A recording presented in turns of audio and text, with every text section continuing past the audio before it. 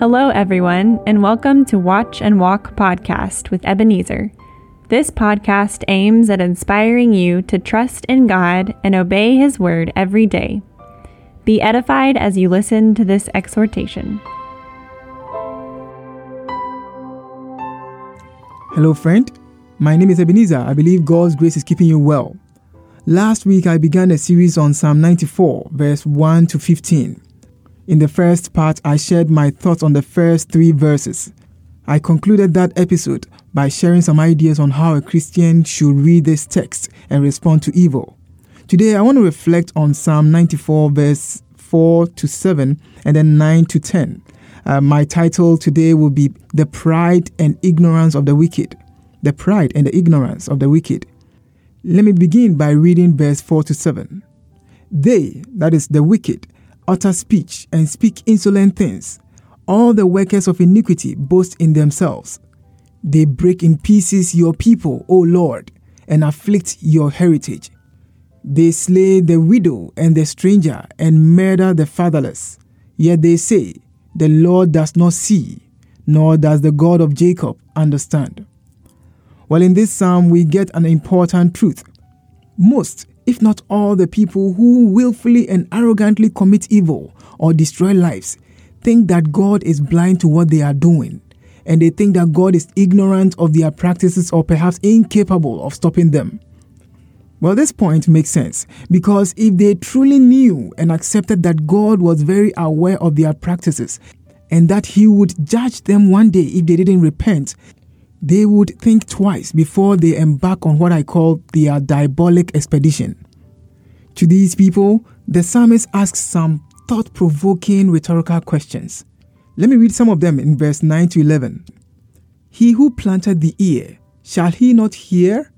He who formed the eye, shall he not see? He who instructs the nations, shall he not correct? He who teaches man knowledge? The Lord knows the thoughts of man, that they are futile.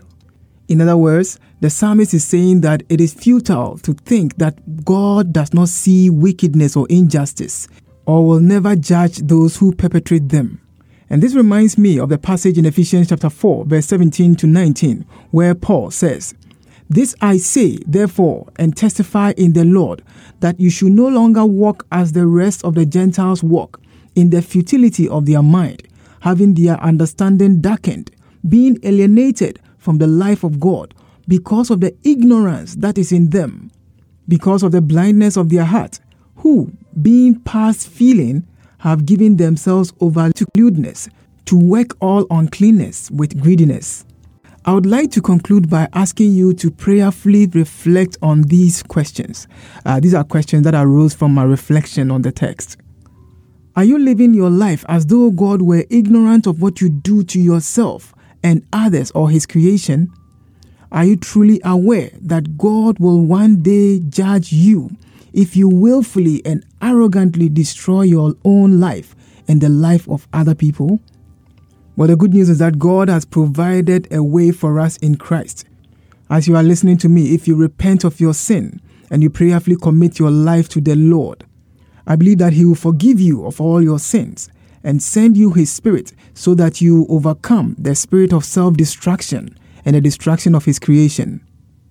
In Jesus' famous words to Nicodemus, in John chapter 3, verse 19, He says this, "And this is the condemnation, that the light has come into the world, and people loved darkness rather than light, because their deeds were evil.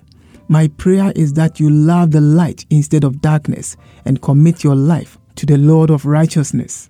I pray this for you in Jesus' name. Amen."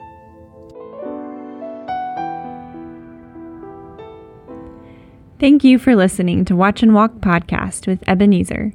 Watch and Walk podcast comes to you this and every Wednesday. To get notifications of new episodes, please subscribe. This podcast is brought to you by Watch and Walk Ministry. Visit us at watchandwalk.org to learn more about this ministry. God bless you.